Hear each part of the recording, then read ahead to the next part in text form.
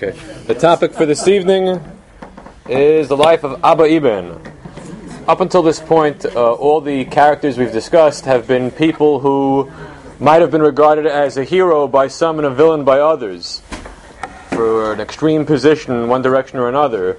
Abba Eban, I would say, was regarded by nobody as a villain, at least not in the Jewish world. He was regarded by some as a great hero, a great spokesman of our people, and by others as the kluger nar, the brilliant fool. And we'll get to who characterized him in that basically negative way. But first off, his name wasn't Abba Eban. He was born Aubrey Solomon in South Africa in 1915 to Alida and Avram Solomon. His father was ill, and they went to London for medical treatments, and Avram Solomon died just shortly before his son's first birthday in 1916. So, his mother, Alida, from the prominent Sachs family. Abba Eban was a cousin of Oliver Sacks. Grew up in a fairly well-to-do environment because his mother married a physician by the name of Eban, Dr. Eban. And so it was a comfortable upbringing, but an unpleasant upbringing emotionally and psychologically because he was sent off to live at boarding school. At one point was sent off to live in Belfast. He wasn't at home because he wasn't necessarily wanted at home. And he never overcame that dislocation and unpleasant experience of childhood. It caused a bit of a rift in the family. He was sent off to St. Olave's Academy, where he was such a great student that they told him at the age of 7, you don't have to take tests anymore. Well, in those days, being sent to a Christian school was a common thing among the elite of British Jewry. And so, his life was a life of learning. His maternal grandfather was devoted to the cause of Jewish studies and wanted his grandson to learn Hebrew and Talmud, not necessarily as a religious Jew, but just as a learned Jew. And so until the age of 13, Aubrey Eban didn't have a spare moment to play ball as a kid because his grandfather was always on his case. If you're not studying Greek and Latin in St. Olave's, you're going to study on the weekends Judaic subjects. When his grandfather died, he finally had a chance to listen to the ball game on the radio. But he loved books. He was a real nerd. And he loved language and had a great talent for language. Whether it was his native English, of which he was the best, up there with Winston Churchill, or Greek, Latin, French, German, and later Arabic and Persian. He knew languages. He had a great talent for picking them up. And he loved learning about the classics, poetry, translating poetry into different languages. He was sent off to Cambridge. He was lucky to get a scholarship so that he could afford to go to Cambridge, where he studied the classics and linguistics. And he achieved a triple first. Since I'm not from England, I have no idea what a triple first is, but I guess it's like super duper magna cum laude. And it's hardly ever achieved. He was a leading figure in the Cambridge Debate Society, where he became known to the general public as someone who could have a great future in either politics as a parliamentarian or as a diplomat, someone who could convince the other side of the righteousness of his argument. As we'll see, sometimes he had to convince other people of the righteousness of an argument that even he didn't really believe in. Sometimes he functioned more as a lawyer than as a diplomat. Well, 1938, he becomes a reader or a quasi-professor at Cambridge, Pembroke College, and he sees his future in the world of academia, or possibly maybe as a Labour parliamentarian in the House of Commons at some point down the line. But none of that ever happens because of the other side of his existence, and namely that of Zionism. His mother was a passionate Zionist, and sometimes history has a quirky way of putting things together. Eban would go on to be the great eloquent spokesman of the State of Israel and the foreign minister of the state, ambassador to the UN. His mother, on the night of November 2nd, 1917, had a problem on her hands. She had a crying 2-year-old baby in the crib who had a fever, and she had Chaim Weizmann on the other end of the line on the phone saying, come down to the Zionist headquarters in London, where she was a secretary, to transcribe the Balfour Declaration into other languages and send out telegrams all around the world. And so she left Eban and the little Aubrey in the crib to cry, and she went to work at the Zionist offices to send out the Balfour Declaration in multiple languages. So things sometimes come together in odd ways. Eban was a firm believer in the righteousness of the Jewish national cause, and he did not want to be totally passive in the movement, as were many diaspora Zionists, essentially just giving speeches and giving money. He wanted a more hands-on approach to the whole thing. Direct personal involvement. What could he give to the cause? During World War II, he served as a major in the British Army. First, he was in the intelligence corps. By his own admission, that was the most boring part of his whole life, because it wasn't as though he was stumbling upon great Nazi secrets of military formations. These were petty little details of reconnaissance, stuff that didn't matter much and was utterly boring. And so when the opportunity presented itself to get out of London, to go to the Middle East, he liked the idea. He went to Egypt, where he was still an intelligence officer, still not especially happy, but something did happen positive for him in Egypt. He met his wife, Susie Ambachi, the daughter of a prominent Jewish businessman in the Egyptian Jewish community who had ties to British Palestine, and they got engaged. He had a little bit of a problem marrying her because the British discouraged officers in the army from marrying local women. Now, when I say local women, the idea in the minds of the British is that a local woman is some third worlder who who's illiterate, and the officer just thinks that she's attractive and wants to marry her for her looks alone. And it would be displeasing to the officer corps if that marriage were to go through. But fortunately for Eban, his beloved one spoke 4 languages fluently and was from a prominent and wealthy family, so there was no problem. Once he was able to convince them that she is an upstanding citizen and not a third worlder, everything was okay. And no anti-Semitism in any of these rules? No, not really. No. In 1944, Eban has an opportunity to go to Palestine, but not in a Zionist capacity. Rather, he would serve as the director of the Middle East Center for Arabic Studies. Now, what is the Middle East Center for Arabic Studies? It would be a place of learning for potential British officers to know more about the Middle East, the Arab world.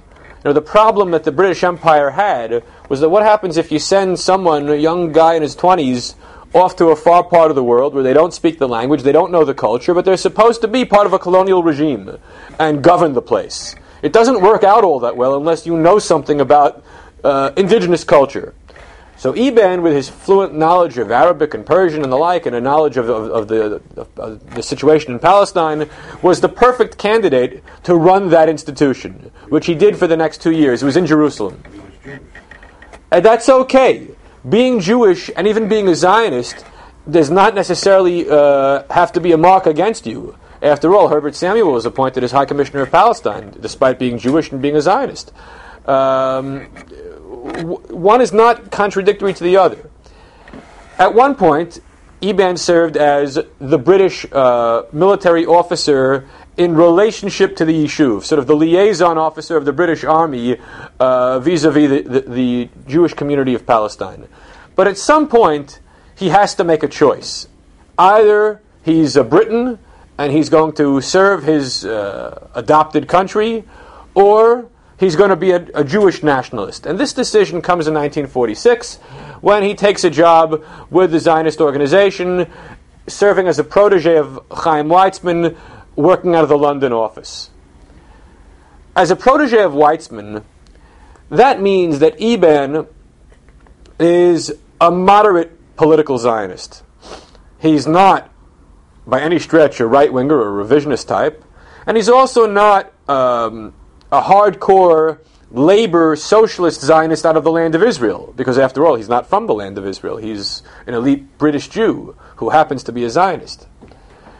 And so his relationship with Weitzman made a lot of sense. They had a lot in common. Intellectual, educated people who wear a suit and tie and who don't necessarily mix well with the kibbutzniks, with the open shirt collar.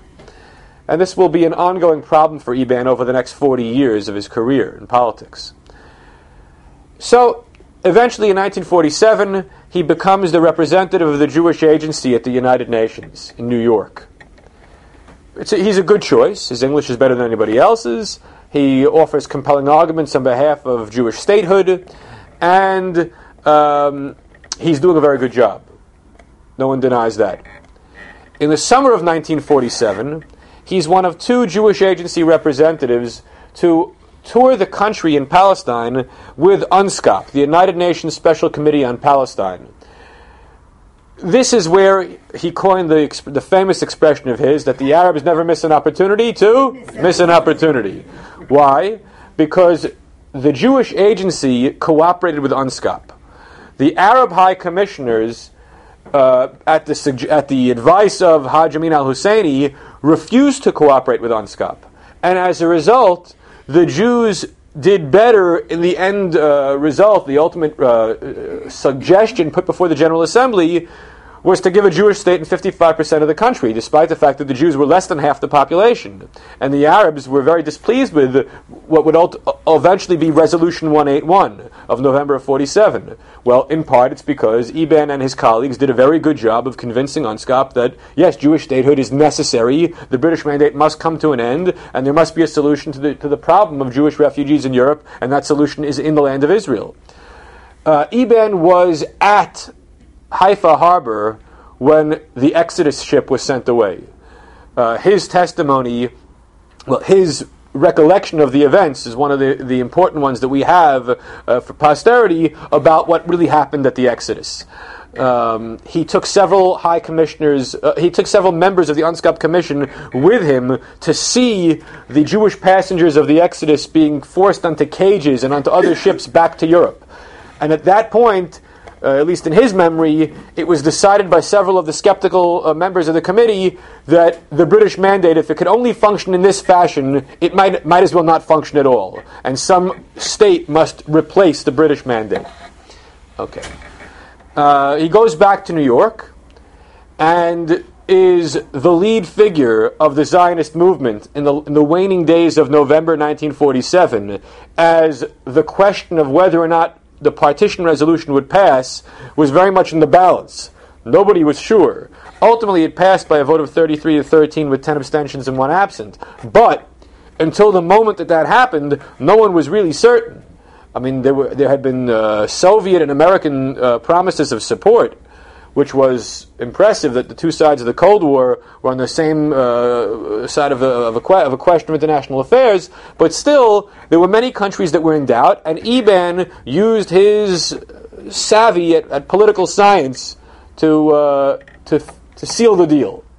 And in fact, the Saudi ambassador was quoted as saying about Eban, it was actual political science in action. Those were the exact words of the Saudi ambassador. So, good, very successful. 1948 rolls around, State of Israel is established.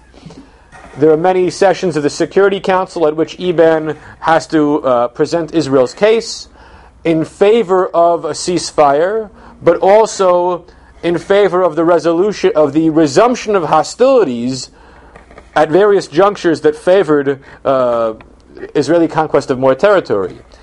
So, he's doing a very good job representing our interests. 1949, in May, is what was for Eban his greatest triumph, at least the way he sees it. Israel petitions for membership in the United Nations. Now you might think, all countries are members of the United Nations. Well, that's how it is today. There are 191, 192 member nations of the UN. But back in 1949, there weren't so many members. There were only 59 at that point. And some very established countries like Ireland and Italy were not even yet members. The organization was only 4 years old, having been established in San Francisco in 1945. And so not every country was a member of the UN. Why did Eban think it was critical to get Israeli membership? Because when the War of Independence ended, it ended with armistice agreements signed at the island of Rhodes, not peace treaties. Israel was still very much at war with its neighbors, and its neighbors denied the legitimacy of the Jewish state of Israel. And so membership in the UN was a way of asserting the international recognition and legitimacy of the Jewish state, which was denied to it by its immediate neighbors. He thought this was very important. And furthermore, he said that membership and the vote on membership may have even been more important than the Resolution 181 for partition. Because in his words, it's one thing to have petition not recommended. It's quite another thing to have statehood rejected. So had partition not been passed, the Jews and the Arabs would have fought it out, with or without UN sanction. But to have a state of Israel in existence and explicitly rejected, that could be far worse. So he was grilled for 9 hours by the Security Council as to whether or not Israel would abide by the UN Charter and live in peace and harmony with the rest of the world. And it should be noted that no other member state ever had their representative questioned at all on such issues, let alone for a lengthy period of time over a whole day's testimony. So the standard against Israel was a bit rough at that time. But Israel was admitted. And at Lake Success, Moshe Sharet, the foreign minister, and Abba Eban, the ambassador, raised the flag in the circle of flags out in the parking lot. There's a famous picture of him holding the rope to raise the flag. Well, what did he think about Israeli participation in the United Nations? In the early years, Eban was hopeful that the UN could be a good forum for the Jewish state. In fact, in 1952, he was the vice president of the General Assembly, something that didn't happen again until, I think, 2014. It was about 60 years before any Israeli representative was put on a pedestal in the General Assembly. Why did he think it could be a safe place for diplomacy? Because, at least in 1949 and the early 50s, the colonialized parts of the world were still yet to become independent. So there were not that many African nations in the United Nations. Also, there were not that many Asian nations, member states in the UN. What was the UN? Mostly European and Latin America. And the Europeans had Holocaust guilt, and the Latin Americans had decent relations with the Zionist movement in many countries. And to this day, some still do. Others virulently opposed, but some have good relations. And so, with Israel doing this tap dance between the Soviet Union and the U.S. in the Cold War, not picking sides absolutely before the early 50s, the hope was that the UN could be a good place to secure diplomatic gains. Of course, we all know that by the mid-50s that hope was gone, and for the next 60 years, the UN has been basically a hostile place for the State of Israel. Okay. What happens to Eban? He's the UN ambassador, but in 1950 he also was appointed by Ben-Gurion as ambassador to the United States in Washington. That's a double load. That's a lot of work. Can one man accomplish both jobs in Washington and in New York? Well, if there was one man who could do it, it was Abba Eban. He lived in Washington with his family and would commute to New York during the season, the UN season, for a few days a week. But primarily his activities were in Washington. What responsibilities did he have as the ambassador to the United States? Well, first of all, the Truman administration was favorably disposed towards Israel, despite the fact that Harry Truman himself every now and then would get annoyed when overly pestered by representatives of American Jewry or the Zionist movement for recognition and support. His heart was in the right place, but he got annoyed with us after a while. And sometimes he would lash out. But he actually had a very good relationship with Eban. Eban and Truman had a good relationship, and a village in Israel is named after Harry Truman, Kfar Truman, at the suggestion of Abba Eban. and he presented Truman with a Torah, and there's a famous picture of the Torah that was given to the White House. Okay. With the Eisenhower administration, things got a little rough. Why did things get rough? Because of the Suez Affair of 1956. We can't discuss all the episodes in Israeli-American relations in the 1950s that Eban was involved with, but in 1956 he had a real problem on his hands, because the Israelis, together with the British and the French, conspired to go to war with Egypt and seize the Suez Canal, which had been nationalized by Nasser, and the Eisenhower administration was entirely opposed to this. And it happened 1 week before a presidential election. Eisenhower made some unpleasant remarks, and there was a bit of a double standard in that he was attacking the Israelis for their actions in Egypt, but not attacking the Soviets for what was going on at that very time in Budapest. So it was a rough moment to try to patch over differences between Israeli policy and American wishes. Eban made some important speeches at the UN, including a famous one on the night of November 1st, 1956, in which he defended Israel's right to go to war because the blocking of the Straits of Tiran was casus belli, was an act of war by the Egyptians, and so although Israel had invaded and taken territory, it was within its rights to do so. Irrespective of what you think about the British and the French, Israel, as an immediate neighbor and adversary of Egypt, had a right to act. Well, it was a rough moment, because Ben-Gurion was being very tough. He said certain statements that no territory taken by the IDF will ever be handed over to foreign soldiers ever again. And that he said that Sharm el-Sheikh had once been part of King Solomon's kingdom, and so we, the state of Israel, are going to hold on to it forever. You're laughing, but that's the sort of thing that Ben-Gurion said in this December of 1956. Here, Abba Eban is trying to negotiate peace agreements at the UN, trying to hold down the fort with the American administration. The Eisenhower was furious, and Ben-Gurion is making these absurd comments. What ultimately happens? So Eban is saved by the Canadian Foreign Minister, Lester Mike Pearson, who comes up with an idea of the United Nations peacekeeping force, something that didn't yet exist. Today we're accustomed to the blue helmets, the United Nations peacekeeping force. In the first 10 years of the UN's existence, there was no such thing. It came about because of the Suez Affair, and it was a way for the Israelis to back down from their maximalist position, return to the international frontier, yet with security guarantees. And Eban played an important role in making sure that happened. Okay.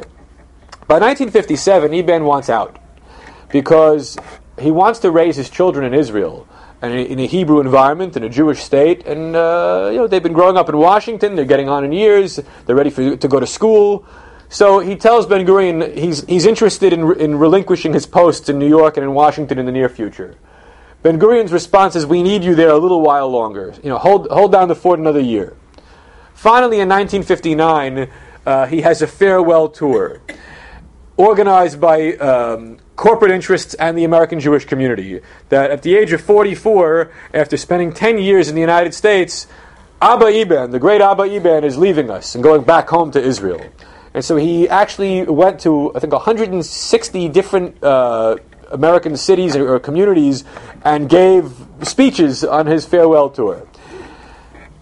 He also wrote a book around that. His first book about diplomacy was written around that time. He would go on to write many, many more books and become a wealthy man from it, which would get him in trouble with the authorities in Israel.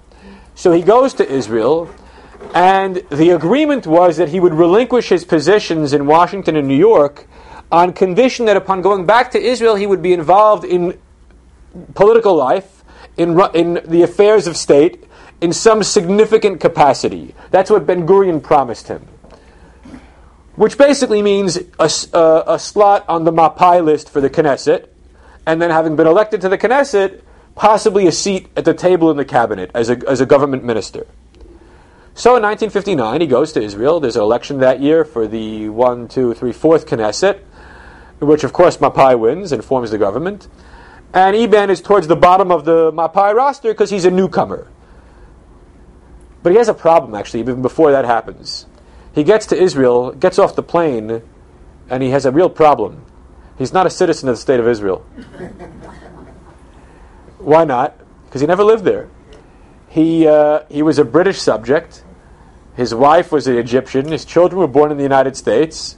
He had never been a citizen of the state of Israel. He was traveling on a diplomatic passport for 10 years and went back and forth, but when it came to actually taking up full-time residence, there was 6 months of bureaucratic red tape before Abba Eban could become a citizen of the state of Israel. Can you believe that? Okay. Did he have to go to Old Palm? The law of return. Wasn't it the law of return? The law of return, but he wasn't trying to come in as an Oleh Chadash, as a Jew. He was trying to come in as a returning citizen, except he wasn't a citizen. Okay, so he gets elected to the Knesset, and he wants a government position. As a non-citizen? No, he got his citizenship. So he gets elected to the Knesset. He wants to be a member of the government, and he's appointed minister without portfolio. Why? Because Ben-Gurion, although he respects Eban and realizes that the Mapai is benefiting from his presence on the ticket, or in the long run will benefit from it, bottom line is there are some old Mapai stalwarts who have had positions in previous governments that are not ready to give them up, and there were other young princes of the Mapai who were starting out in politics at the same time and had seniority in the political system because they were in country.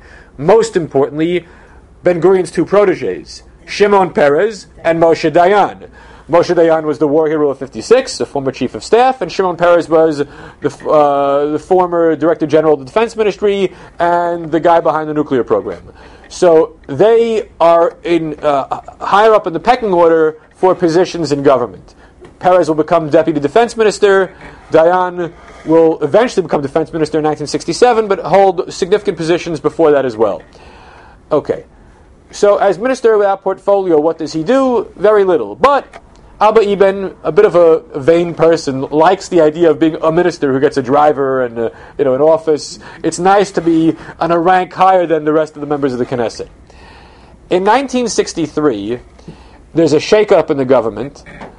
And I take it back. In 1961, there's a shake-up in the government, a new election, and Eban is made Minister of Education. It's not what he wanted. Of course, he wants to be foreign minister, which eventually he will get.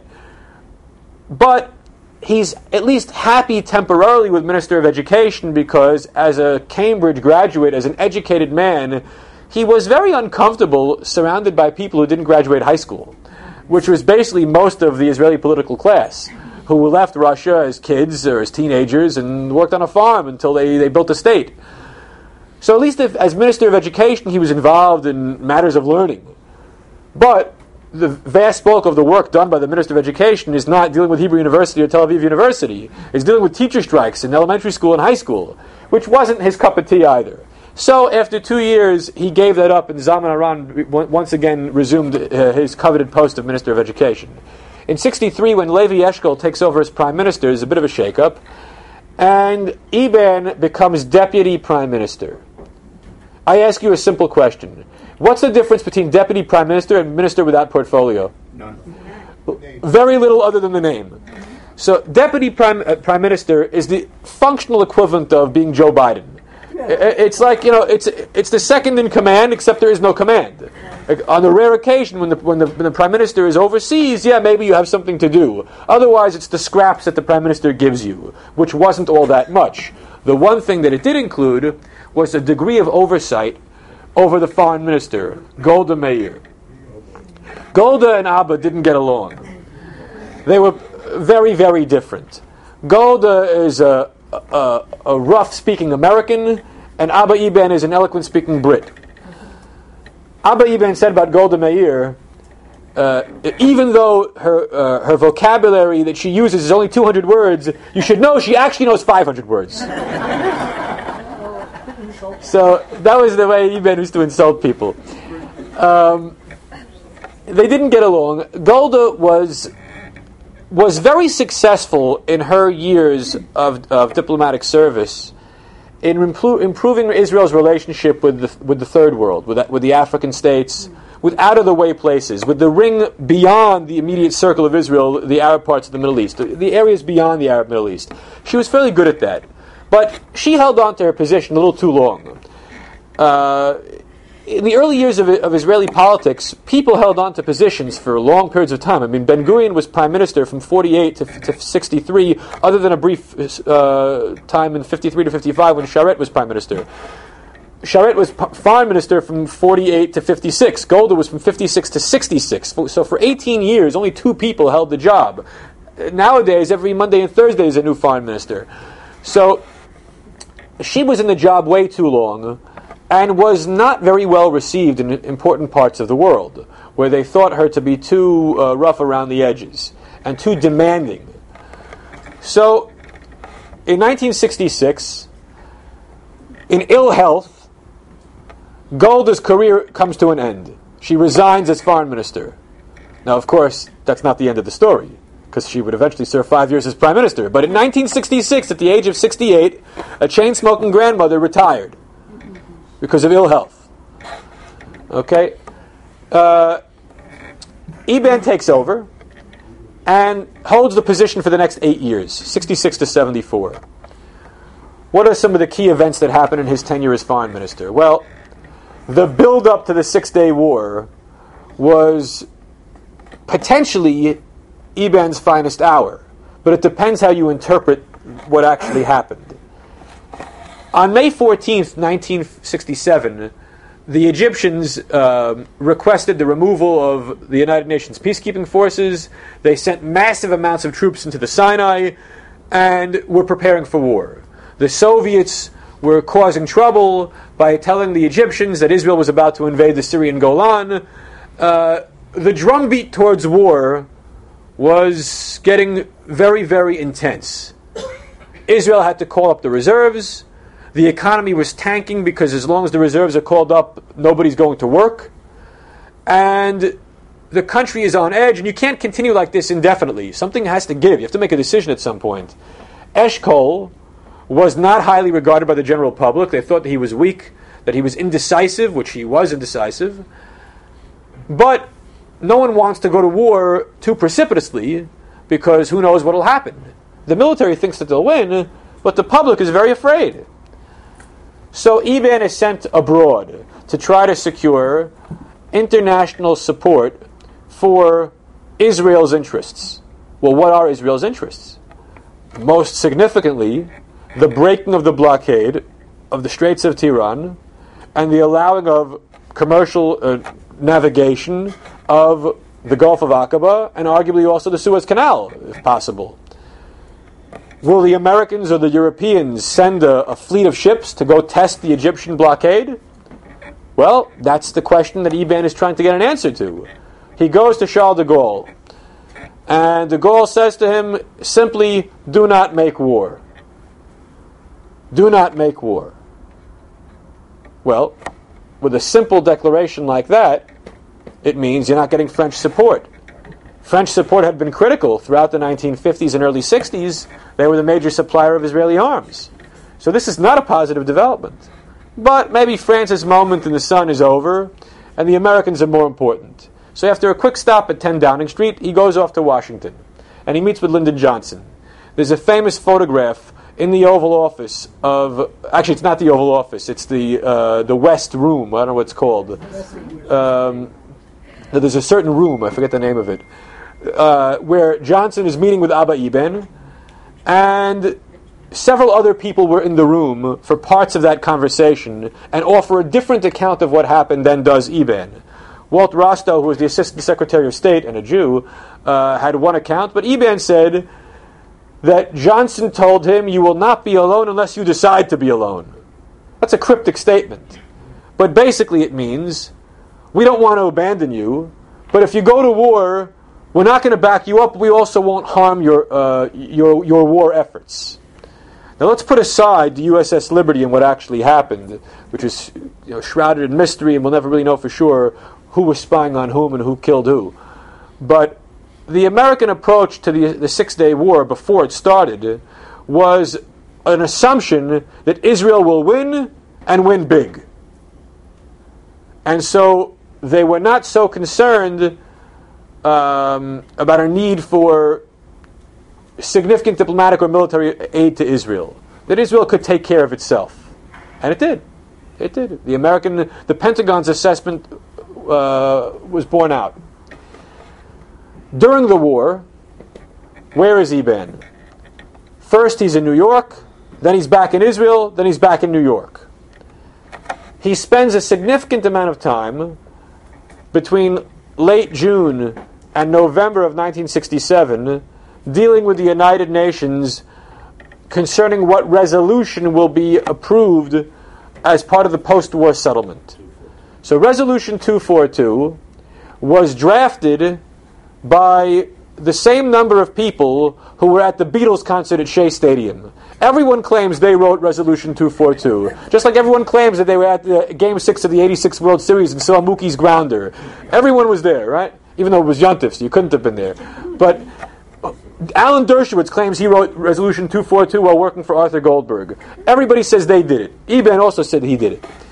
Bottom line is there's a resolution.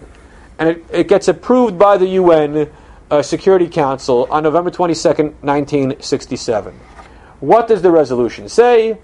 Well, the key thing is what it does not say. What's the most important missing word? No. What's the most common word in the English language? No. You know, last night someone said the same thing. No, you're wrong. What is the most common word in the English language? The. Correct. The. So, the English language version of Resolution 242, as per Abba Eban's insistence, absolute insistence, was that it required Israeli withdrawal from territories occupied in the recent conflict. But not the territories occupied in the recent conflict, because the word "the" would have implied all of the territories. The problem is that the French version of the same resolution, and the French version is the authoritative version when it comes to the UN Security Council, does have the French equivalent of the word "the." I don't speak French, so I don't know what that is. Okay. All right. I took 3 years French at half there with Mrs. Delson. I don't remember one word. So, that was Eban's role in the crafting of the resolution. So is the legal definition "the" in there or not? In the French version, it is. Okay. So, What does Artscroll say? Artscroll doesn't talk. There's no hagiographic biography of Abba Eban. They're just content with an overview. Yeah. So, the next thing for the years of 1968 through the Yom Kippur War, or basically through 1972, the concern that Israel has in the realm of foreign affairs is to make sure that if there's a push for peace, that whatever suggestion, whatever proposal is put forth, guarantees Israel maximum amount of peace and a minimal amount of concessions. The problem is, what do the Arabs want? The maximum amount of concessions and the minimal amount of peace or no peace. So you had the Arab League have three no's: no negotiations, no recognition, and no peace at the Khartoum conference of the summer of 1967. And then United Nations efforts and international efforts towards getting the parties to agree on something. Gunnar Yaring was the UN mediator. Baruch Hashem, the Irgun didn't kill him. Because if it was 20 years earlier, the Irgun of the Lehi would have shot him to death. But by 1968, 69, 70, Israel is a functioning state, and when you have a UN mediator who is proposing something that is not in the better interests of the state of Israel, what do? You send Abba Eban to string him along for a while. So what is the role of the foreign minister? To function as like the state of Israel's lawyer in the international realm, defending whatever Israel does in the war of attrition and in other matters, and to try to give the impression that Israel is interested in peace and that the Arabs are not. In fact, was Israel interested in peace? So the culture in late 1960s Israel was one of the dominance of the Eretz Yisrael Hashlema movement, that even members of the Labour Party were in favor of holding on to the territories. Guys like Ben Gurion, who were out of power, favored maintaining Jerusalem and possibly the Golan Heights, but the return of almost everything else. Yigal Allon produced the most famous of all the Israeli plans, which is known as the Allon Plan, which called for the Israeli hold of the Jordan Valley, the expansion of the Jerusalem corridor, and retaining the Judean desert near the Dead Sea, but giving up the Samarian and Judean highlands where the Arab population is concentrated. In my personal opinion, had that ever been implemented, it would have been the best possible solution to all of Israel's problems, but it never happened. So Israel has its various opinions, right opinions, left opinions, but there's no progress. And Golda Meir, once she takes over after Levi Eshkol dies in office in '69, is not really interested in a negotiated settlement. Golda was a security hawk and was not receptive to good news.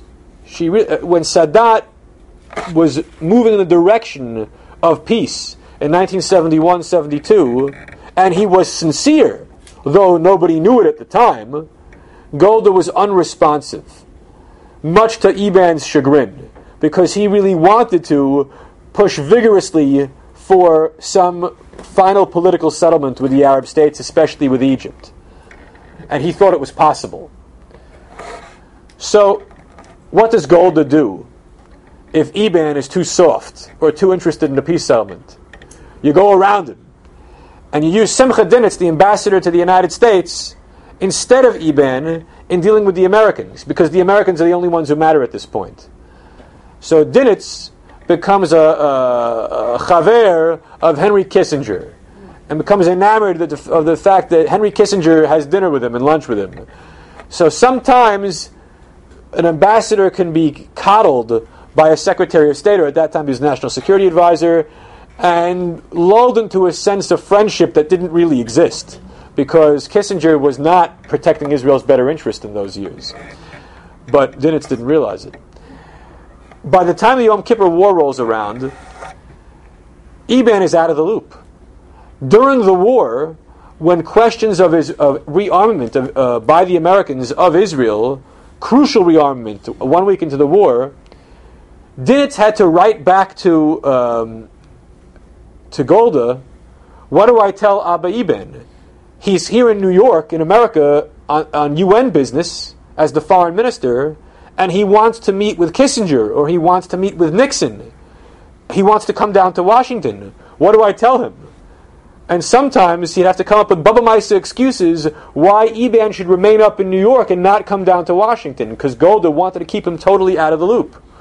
It was an unpleasant experience, but in some ways Eban didn't even know the extent to which he was being kept out. He was oblivious to what he didn't know. And in the aftermath of the war, Eban had one last hurrah as foreign minister. There was a conference in Geneva in December of '73, at which for the first time Arab states and Israel were sitting around the table, although they had to negotiate over the shape of the table, because you didn't want to be too close to a Zionist or to a Jew if you're an Arab. Toivah Hila Mitzrayim. So, and the Syrians didn't show up at all, because the Assad regime was always the most bigoted and virulently anti-Jewish. But that meeting didn't really amount to much. And then, boom, Golda has to resign. Dayan has to resign. The Agranat Commission says that the government was failing in its responsibilities to protect the people and to anticipate the invasion of the Yom Kippur War. So, you need a new prime minister. But in Israel, how do they select the prime minister? Do you vote for one? No. So in the 1970s, the way the prime minister was selected was that the leading figure, the number one person on the list that has the most seats in the Knesset, will be given the opportunity by the president of the state to form the government.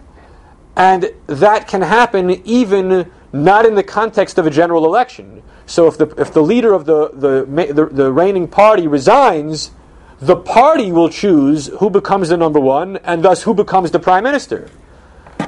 So there was an election of the Central Committee of the Mapai Party, at that time it's the Alignment, which is basically the Labor Party. Who are the candidates to replace Golda? Shimon Peres and Yitzhak Rabin.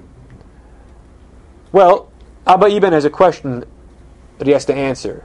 Does he want to run for prime minister?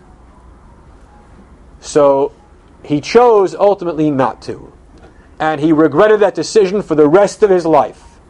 Because he thought, well, at the time, he was led to believe by Pinchas Sapir, who was the kingmaker, that, Abba, if you run, you'll get 20% of the vote. You'll embarrass yourself. You won't even come close to winning. And worse yet than embarrassing yourself, you're going to throw the election to Yitzhak Rabin, who is your mortal foe. Rabin and Eban hated each other's guts with a passion like you never would have seen. Even worse than the Eban-Golda Meir relationship, the Eban-Rabin relationship was terrible. Terrible. Rabin was a hero of the war. Eban was a windbag. Okay. Eban was the ultimate non-sabra. Okay, he wore a fancy suit. He lived in a fancy house. He had a fancy car. He played golf. There's a famous picture of him inaugurating the golf course at Caesarea. He teed off. He was the first guy to tee off. Hit a nice drive, 230 yards right down the fairway. All right, 230 down the fairway makes you a pariah in the state of Israel. You're not one of them. Okay? And he wore a tie. And he wore a tie. In Israel, you play sheshbesh. You don't play golf. So Rabin and him were polar opposites. Rabin was an Israeli, not even like a Jew. He wasn't interested in things Jewish. Eban wasn't religious, but he was really like a diaspora Jew who happened to make his home in Israel and did diplomacy. So they didn't like each other. And when Rabin was the ambassador to the United States from 67 to 72, he often clashed with Eban, who was, as foreign minister, Rabin's boss.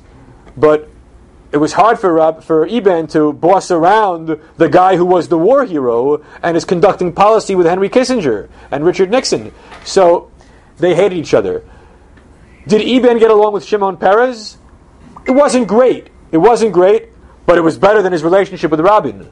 So he was told, don't run, because if you run, Rabin will win. If you hold back and throw your support for Peres, Peres will win. In fact, what happened? Rabin won. Okay. But more importantly, we think today of Rabin and Peres as Nobel Prize winners for Oslo and for negotiating with Arafat. But really, for the longest time, they were hardliners. Certainly Peres was a hardliner until the 1980s when he got a little soft and negotiated with King Hussein over the London Agreement. But he was a protege of Ben-Gurion, a security hawk, who favored the settlements. Rabin was not in favor of the settlements, but was nonetheless a defense-minded person who was not interested in peace negotiations at an early date. So, in hindsight, Eban said, had I won, I would have secured a glorious peace for Israel, and we never would have had these chauvinistic settlers in the West Bank. Israel would have been one of those good, progressive countries. Instead, it went to the right and became terrible. So that's the later Eban's looking back upon his mistake of not running for prime minister. So he doesn't run. But with Rabin at the helm, what's going to happen to Eban's political career? Eban is ousted as foreign minister. Yigal Allon becomes foreign minister. Eban is offered a token job in the cabinet as Minister of Irrelevant Affairs. And as a man of great dignity, as a man of great dignity, he doesn't take lesser titles, doesn't lesser portfolios. He becomes just a member of the Knesset, which actually was good for him because then it gave him more time to make money. He would go to the United States, he would travel fairly frequently, and he would teach at various universities, write books, and get into the movie business. In 1977, Rabin had a problem. He had a bank account problem. And that forced him to resign as the leader of the Labour Party, and that in the election, which ultimately was won by the Likud, Shimon Peres was the candidate for prime minister. It was thought, whether correctly or incorrectly, that Abba Eban, under a Peres regime, would once again be restored to his rightful post as foreign minister, which the general Israeli public was in favor. The polling indicated that they wanted Eban as their foreign minister because that's what he's good at. He isn't good at anything else, but he's good at that. He's a great speaker, a great diplomat. Let's put them to good use. Of course, the Labour lost. Likud won, and so Eban is in the opposition for the first time in his career, which is also good. He can make more money going abroad. But he had a little bit of a problem, because the Israeli authorities, just as they cracked down on Rabin, wanted to crack down on Eban, that he held foreign accounts. He had a lot if Rabin had $30,000 or $10,000 in Leah's account, which was nothing, Eban had hundreds of thousands of dollars because he had his book deals. But supposedly, he claimed he had received a waiver from the Ministry of Finance back in the late 60s that allowed him to hold foreign currency accounts abroad because he anticipated making windfall profits off of his various ventures. Nobody could prove that was true. He was just saying it. I don't doubt that he was telling the truth, but he could have been prosecuted. He hired a lawyer, Yaakov Naaman, of the famous Fox Naaman Herzog law firm in Israel. It's the biggest law firm in Israel, and they got him off the hook. He wasn't prosecuted. So he said about Yaakov Naaman, who later became a justice minister, that he saved me $1 million shekels in fees, but he took a million shekels in his own fee. So he broke even. Didn't have to pay the government; he paid his lawyer. Okay. In 1984, Eban is the oldest member of the Knesset. And if you remember, when we discussed Shamir, 84 was a tie. The government was deadlocked. And for a few months, it was uncertain as to what was going to happen next, who would be prime minister. Ultimately, there was a rotation agreement between Shamir and Peres. So when there's no government, there's also no appointed speaker of the Knesset, which is determined by what's one of the goodies given out by the government. So in the absence of a speaker of the Knesset, what is the general parliamentary rule? Who is the presiding officer under those circumstances? The oldest member, like the president pro tem of the Senate. Okay, so Eban was the speaker of the Knesset for a few months in 1984. Well, at that point, he sort of had nothing to lose and was more open to just stream of consciousness and running his mouth. Every time he opened his mouth, they thought he would tell a joke because he was actually a very funny guy. He had a certain dry wit. But he was becoming a bit of like just a showman, and it was getting to be a tired act. So he wasn't going to become the speaker. He was given some other post. What post was he given? Chairman of the Defense and Foreign Affairs Committee of the Knesset, which is the most important of the standing committees of the Knesset, because the Prime Minister, the Mossad, the Shin Bet all report to that committee. And so he's in on all the secrets that's going on in the various aspects of the government. Well, in that capacity, he made even more enemies. I see we're running out of time, so we'll tell you only the really juicy stories. What was the biggest piece of news as far as Israel is concerned in foreign affairs in 1985? It didn't happen in the Middle East. It happened outside of a fence. In England? No, it happened outside of a gated fence. No, but you're very close. Jonathan Pollard was arrested hanging on to the gates of the Israeli embassy in Washington. Okay, so who was to blame for the Pollard story? We could spend a whole session on Pollard, but as far as Eban is concerned, he was, as the head of the Defense Affairs Committee, he was the chairman of a select subcommittee that had to report on whose fault it was. This was a tremendous blow to Israeli-American relations. Who messed up? How did this happen? So let's assume for the moment that Avi Amsela, who was the Mossad agent that was handling Pollard, was acting either alone or in cahoots with Rafi Eitan, and the government really didn't know about it. It was just an espionage thing run by spooks. Okay, but even still, information was coming in that the government was privy to. And who is the government? Shimon Peres is the prime minister, and Yitzhak Rabin is the defense minister. So once again, good old rivalry of Eban versus Rabin and Peres. His report castigates them for failing to rein in a rogue operation. Well, Rabin and Peres, who don't like each other, but collectively don't like Abba Eban. So how are they going to bury him? And here's what happens. In 1988, the Labour Party, which is now no longer the alignment, it's actually the Israel Labour Party, is selecting its Knesset list for the new elections. And they changed the system. It's no longer a smoke-filled room of a couple of guys or gals deciding who's on the list for the parliament. It's going to be an open election to the broader Labour Party faithful, which means several thousand people are going to have a say over who gets slots on the list and what slot they're going to get. Okay, so where does this happen? In a suburb outside of Tel Aviv, there's a big party, like American style, with hot dogs and hamburgers and flags and music, a picnic, a barbecue, where the politicians have to glad hand people and hope for votes to be placed on a high spot on the list, a realistic spot that will guarantee you a seat in the Knesset. Well, Abba Eban is not a glad hander. Abba Eban isn't interested in listening to rock music and eating hot dogs and talking to the common man. Abba Eban wants to deal with important people and sophisticated people and be guaranteed a spot in a government driver. Okay, so he goes with Susie, his wife, to this affair of the common man of the Labour Party committee, and the votes are taken, and he doesn't do well. He's not in the first 10. He's not in the second 10. He's in the third tier of candidates, which doesn't even guarantee him a realistic spot in the Knesset, given what the likely outcome of the election will be.